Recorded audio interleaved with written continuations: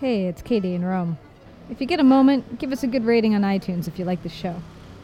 And consider giving us a donation. There's a donate button at our website, thebittersweetlife.net.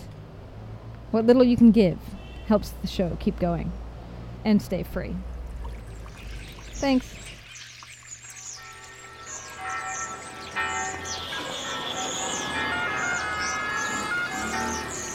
Welcome to Rome.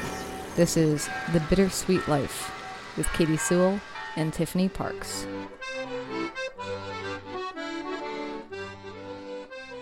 Hello, this is The Bittersweet Life. I'm Katie Sewell. Tiffany is still on vacation, but I have invited in a guest co-host, my husband Derek. Hi, Derek. Hello. And he is not the only guest that we have today. We are also welcoming Peter to our crew. And Peter, why don't you tell us who you are?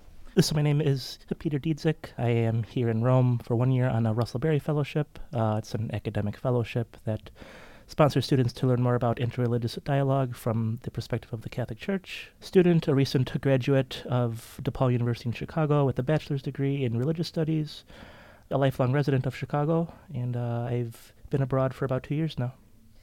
Let's talk about how you ended up going abroad initially. When you got out of college, were you always expecting to go abroad, or was this a big surprise? I've been interested in living abroad since I was about an early teenager, age of 13, 14. I remember spending a lot of time on Wikipedia looking at pictures of Russia, of South America. From a young age, I really had a desire to go abroad. The first time I went abroad was actually as a student at the University of Illinois, short-term trip to China. I went to Shanghai and to Hong Kong. So my first time abroad was actually as a student, and ever since that time, every opportunity I've had abroad has been as a student or in some sort of academic focus. And so how have you managed to do it 2 years? Where have you been, I guess, in those 2 years? That's the question I should ask first. I've been actually extremely lucky. I have no other way to put it, that I've been able to manage a good string of distinct opportunities that really have no relation to each other, but fit into my wider interests. I guess my long-term time abroad started when I went to Jordan for 4 months to study classical Arabic. After that, I received a research grant from DePaul to go to India for about 6-7 months to research a few things relating to the Tibetan community up in the north of India. As a religious studies major, I was quite interested in Tibetan Buddhism, in Westerners who were converting to Buddhism. So I did a mix of things. I did a personal research project. I studied the Tibetan language for 6 months. I did a research internship with the Tibetan government in exile. As I was in India, I applied for the Russell Berry Fellowship in Rome, which I'm here in Rome now on that fellowship. I remember I was in Chicago and I saw it. I thought about applying for it, but I didn't have enough time because I was preparing to go to India. So as soon as I got to India, I spent a few days preparing an application to send in, and I sent it only to keep a window open. I had no plans after India. A few months later, I heard back saying I was accepted, so I had to change all my plans. I had to actually apply for my Italian visa in India, which was a very strange cultural experience. At the end of my 6 months in India, I also started to apply for a Fulbright grant. That was about a 13-month application process, and the whole time I've been in Rome, I haven't heard a thing from the Fulbright. I was waiting on the application this whole time, and I only heard back last month that I was accepted for a Fulbright to Morocco. So my journey will continue for another 12 to 15 months in Morocco. I'm curious to hear how you found all of these opportunities. Well, first of all, you're about 24, is that right? Okay. When you said Wikipedia at 13, 23, Wikipedia at 13 made me think some of our listeners might not recognize how young you are. I think that for me, I just assume that these things fall into people's laps sometime. And in fact, that's how it happened for me. A professor literally handed me the application for this fellowship. But you have gone way out of your way to actually carve things out for yourself. Can you talk a little bit about how, particularly with the India experience, how you made that happen? As an aspiring academic, as someone in a field like religious studies that has extremely sparse funding for travel, for conferences, etc., and coming from a family that isn't able to support all these adventures, I was always conscious from a freshman in high school that I really had to find a way to do this myself. And it was a struggle. It was a struggle for a long time because for my freshman and sophomore year, in university, I remember this great desire to go abroad to do something unique, but I was never able to. I didn't have the time, didn't have the money. For my time in India, India was a particularly a unique case because it was honestly by hearsay. I was having coffee at the student cafe at DePaul, and somehow I overheard someone saying that the liberal arts department at DePaul had some discretionary funding that they were looking to use to support students. I was planning to go to India to do this research, and I had just hoped that the money would come, or I'd use personal savings, or I didn't really have a plan. I just had a dream, really. So once I heard that DePaul had some discretionary funding, I set an appointment. I spoke to the director, and she said, yes, so we'd like to support you. So they gave me funding for flights, for living expenses, and I was able to live sparsely enough that what they gave me was enough to cover expenses in India. Who did you talk to on the Indian side to set up your experience there? Yeah, it's a pretty funny question. I relied heavily on Google, to be honest. I sent an email to the Department of Religion and Culture of the Central Tibetan Administration, just asking if they would be interested in some sort of intern for the summer. A few months later, I heard back saying they'd love to have an intern. I received a letter of welcoming, and I researched on Google the details about the Tibetan classes in India, and I planned my schedule that my work schedule would also coincide with my classes in Tibetan. Yeah, it was all on Google, and the same thing. And this is honestly a habit that I developed as a child of the internet age. Was I would always just explore on the internet. I remember as a senior in high school just Googling for opportunities to travel. How do I get abroad? How do I travel? So one day, I think in my sophomore year of college, I got into a crazy fit, and I decided to do it again. And I found out about this Russell Berry Fellowship. It seemed to fit well with my interests, which are quite rare as a religious studies major, to find opportunities that are well-funded and fit with my interests. Really products of sort of an internet escapade and trying to make it happen. So thank God for Google. When I've Googled around for international opportunities to go live abroad, so many of them are focused on students, and so few of them are focused on adults. Now that you're kind of in the transition, I mean, you're still a student, you're still studying at a university, but are there certain websites or resources that would help an adult search for opportunities? Yeah, I think for me, I sort of recognize a need in myself to start to build a resume, to start to craft sort of a narrative for myself. And thankfully, I've been able to travel abroad to a variety of places while also building an academic and a professional resume. I've been extremely lucky. Originally, when I was a child, I just had envisioned after college going overseas on Woofing, which is a worldwide organic farming website. I highly recommend Woofing as an opportunity to travel for adults. I recommend a couch surfing. Also, it's not so much a place to find opportunities, but as a way to make opportunities much more affordable. I find that to the big inhibiting factor, obligations and cost. I was lucky enough that after graduating college, I didn't have so many obligations. In terms of costs, I've been living quite frugally. I usually couch surf, stay in hostels. I don't eat at fancy restaurants, so in terms of finding opportunities, I think that if you're able to cut down on those two factors, which are obligations and costs, then it's not so scary, and you can really craft your own path. In terms of specific resources, I can't think of anything. I've been so specific with my student-driven path that I haven't thought about how this might look if I'm 30 or 40. But I would hope that at that time could integrate something like Woofing or even an experience with a potential spouse or potential children, finding something that isn't only about my interests, but something that can sort of span interests. So does that mean that you're planning on keeping this going for as long as you can, staying overseas?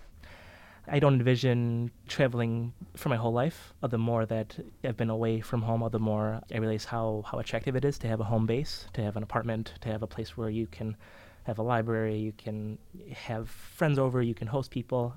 I think a particular thing I have regretted, but I hope to fix later in life, is I've received so much hospitality around the world in all these countries. I've received so much help, so much welcoming, so much grace from other people, and I just have not had the chance to repay that because I don't have a home to offer. So I don't plan to continue this lifestyle forever.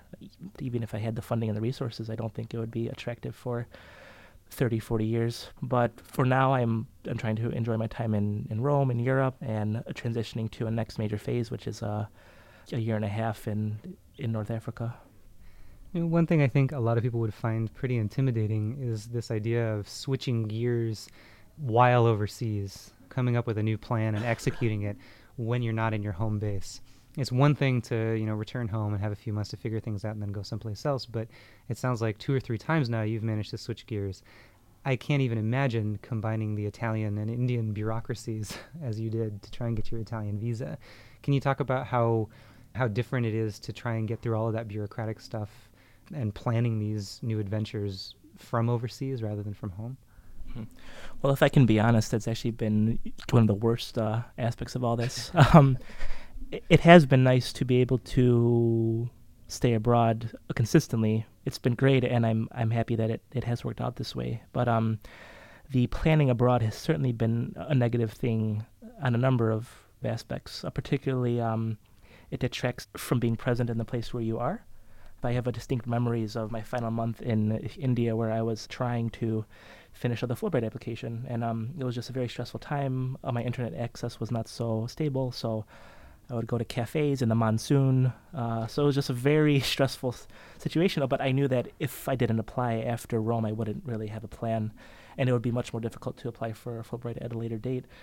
Same thing, as soon as I got to India, I applied for the Russell Berry Fellowship, so I also have distinct memories of going to internet cafes to try to print out hundreds of sheets of paper to submit. So I don't recommend it because it's not so stable, it causes a lot of stress. It certainly distracts from your experience, always living in the future and never in the present in a very obvious and deep way, which I think is not so healthy. It's always a balance. I would certainly say that my journey is not normative.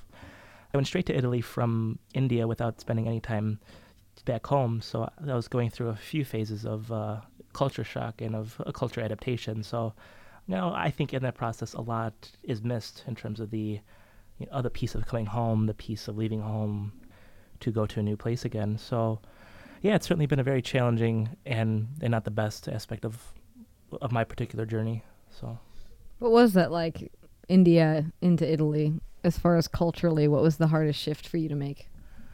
Well, the hardest shift, I guess I'll start with the easiest shift, and that is the bureaucracies are the same. In terms of working with any official, it's a very slow, under the table, sort of wishy-washy process. Things could happen, things could not happen.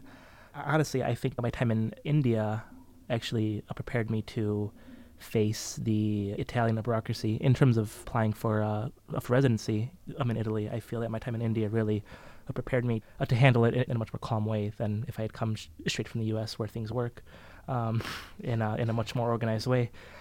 The hardest thing of transition, I think certainly the price and the cost factor, because I had gotten used to living on quite a tight budget.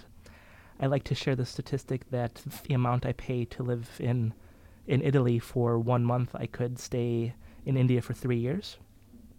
It was very easy in India to eat out at restaurants, to go to watch a movie, or take a trip on the bus. It wasn't so expensive. Once I got to Italy, the prices jumped exponentially, so I really had to plan more about eating at home more, trying to find simpler pleasures while also enjoying the city, and trying to plan side trips. I think a big mark of my journey is that every place I go, I try to plan some sort of a side excursion so that I don't only spend time in the city or in the academic sense, but that I get a sense to see more of the country or the place where I am. Would you consider yourself an expat? Oh, that's a great question. That's really hard to answer. I don't think I can consider myself an expat because I haven't stayed in a singular foreign country for enough time to call another country home. I'm really in sort of an ephemeral place because I haven't really called the U.S. home for about 2 years, but I don't have another country to call home. I have a few homes now, but I don't think I can properly call myself an expat yet, because if I were to get in trouble, I'd go back to the U.S. I don't have anywhere else to go. One thing I've wondered in all that you're switching around through these years and now you're about to head to Morocco is, what is it like having to make friends over and over and over again and then say goodbye to people and start again? Well, that's actually something I've been thinking about recently because I've had to do it a number of times. Yeah, in Jordan, in India, in Rome, I've been extremely lucky because in every place I've been able to develop a certain community. In Jordan, I had the support of the school, and I actually traveled with a friend from a university, so I had a built-in community. But I was also able to maintain another group of outside friends. So I consider that the fortune that I was at a Western-based institution, a Western-based Arabic institution in Jordan, where most of the students were from the U.S. or Europe or Australia. It was much easier to make a connection. In India, I actually got quite lucky because one of my big fears was this problem: how am I going to make friends? How am I gonna do anything? And I find that it all worked out. The first month in India, I lived in a monastery, Tibetan Buddhist monastery. It was quite lonely. It would have been quite lonely had I stayed there the whole time, but I had an old Russian woman who was my neighbor, and even though there was a huge language gap, she spoke no English, I spoke no Russian, we were able to have tea together and watch the sunset and watch the birds, so it was nice. And then I eventually met a Tibetan man who wanted a roommate, an English roommate, to exchange language practice. I practiced my Tibetan, he practices his English, so I ended up living with a Tibetan man and his two nephews for the rest of my time, and that was a built-in community right there. I felt immediately at home. I considered that really just luck and good fortune that I was able to build that. I imagine, in retrospect, it could have been a very lonely experience. In Rome, I had the built-in structures of a fellowship, and I'm currently living at the Lay Center here in Rome, which is a living community for lay students at the Vatican schools. So I actually had two built-in communities, which helped me make friends right from the start. It wasn't so intimidating. For Morocco, I'm not so sure what's going to happen because if I do have my Fulbright a cohort, I'll be with 9 other students from the U.S. who are going to Morocco. But part of my task is to be with the local community, so it's another imperative for me to not spend time with Westerners, to not spend time with my fellow Fulbrighters, but to really make friends in the local community. I'm nervous, I won't lie. I mean, it could be a very good experience, it could be a very bad experience.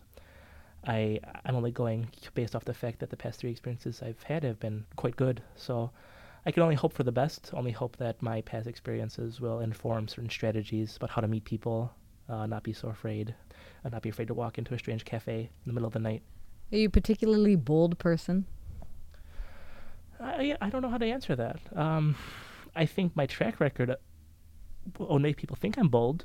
I've done things that are bold to certain people, like staying with strangers in strange places, hitchhiking in foreign countries, even living in India for anything more than a 2-week trip to see the Taj Mahal, which might also be considered bold.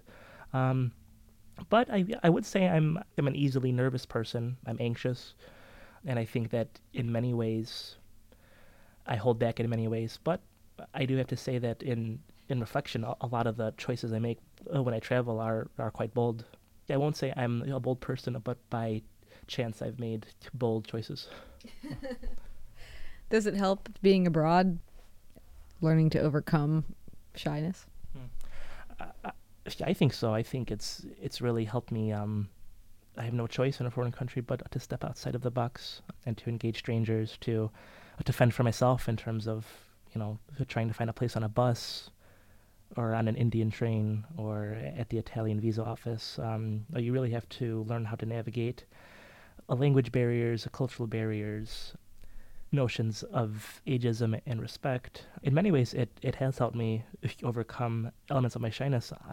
I will still say that I'm, in many ways, a shy person, particularly because as a child I stuttered. So I think ever since I was young, I've been ingrained with a sense of being shy as a norm. But I think my time abroad has certainly accelerated the process of stepping outside of my shell. What would you say to a 19-year-old college student who desperately wants to find an opportunity to go abroad, but they go down to their foreign exchange office at the college, leaf through all the little brochures, and just nothing seems right? What advice would you give that person? That's a very hard question to answer, particularly because I've been in that position as a college freshman who's in a very unpopular field of study, very underfunded. It just seems that a lot of the study abroad programs are not so helpful, or are too general to speak to your deep desires.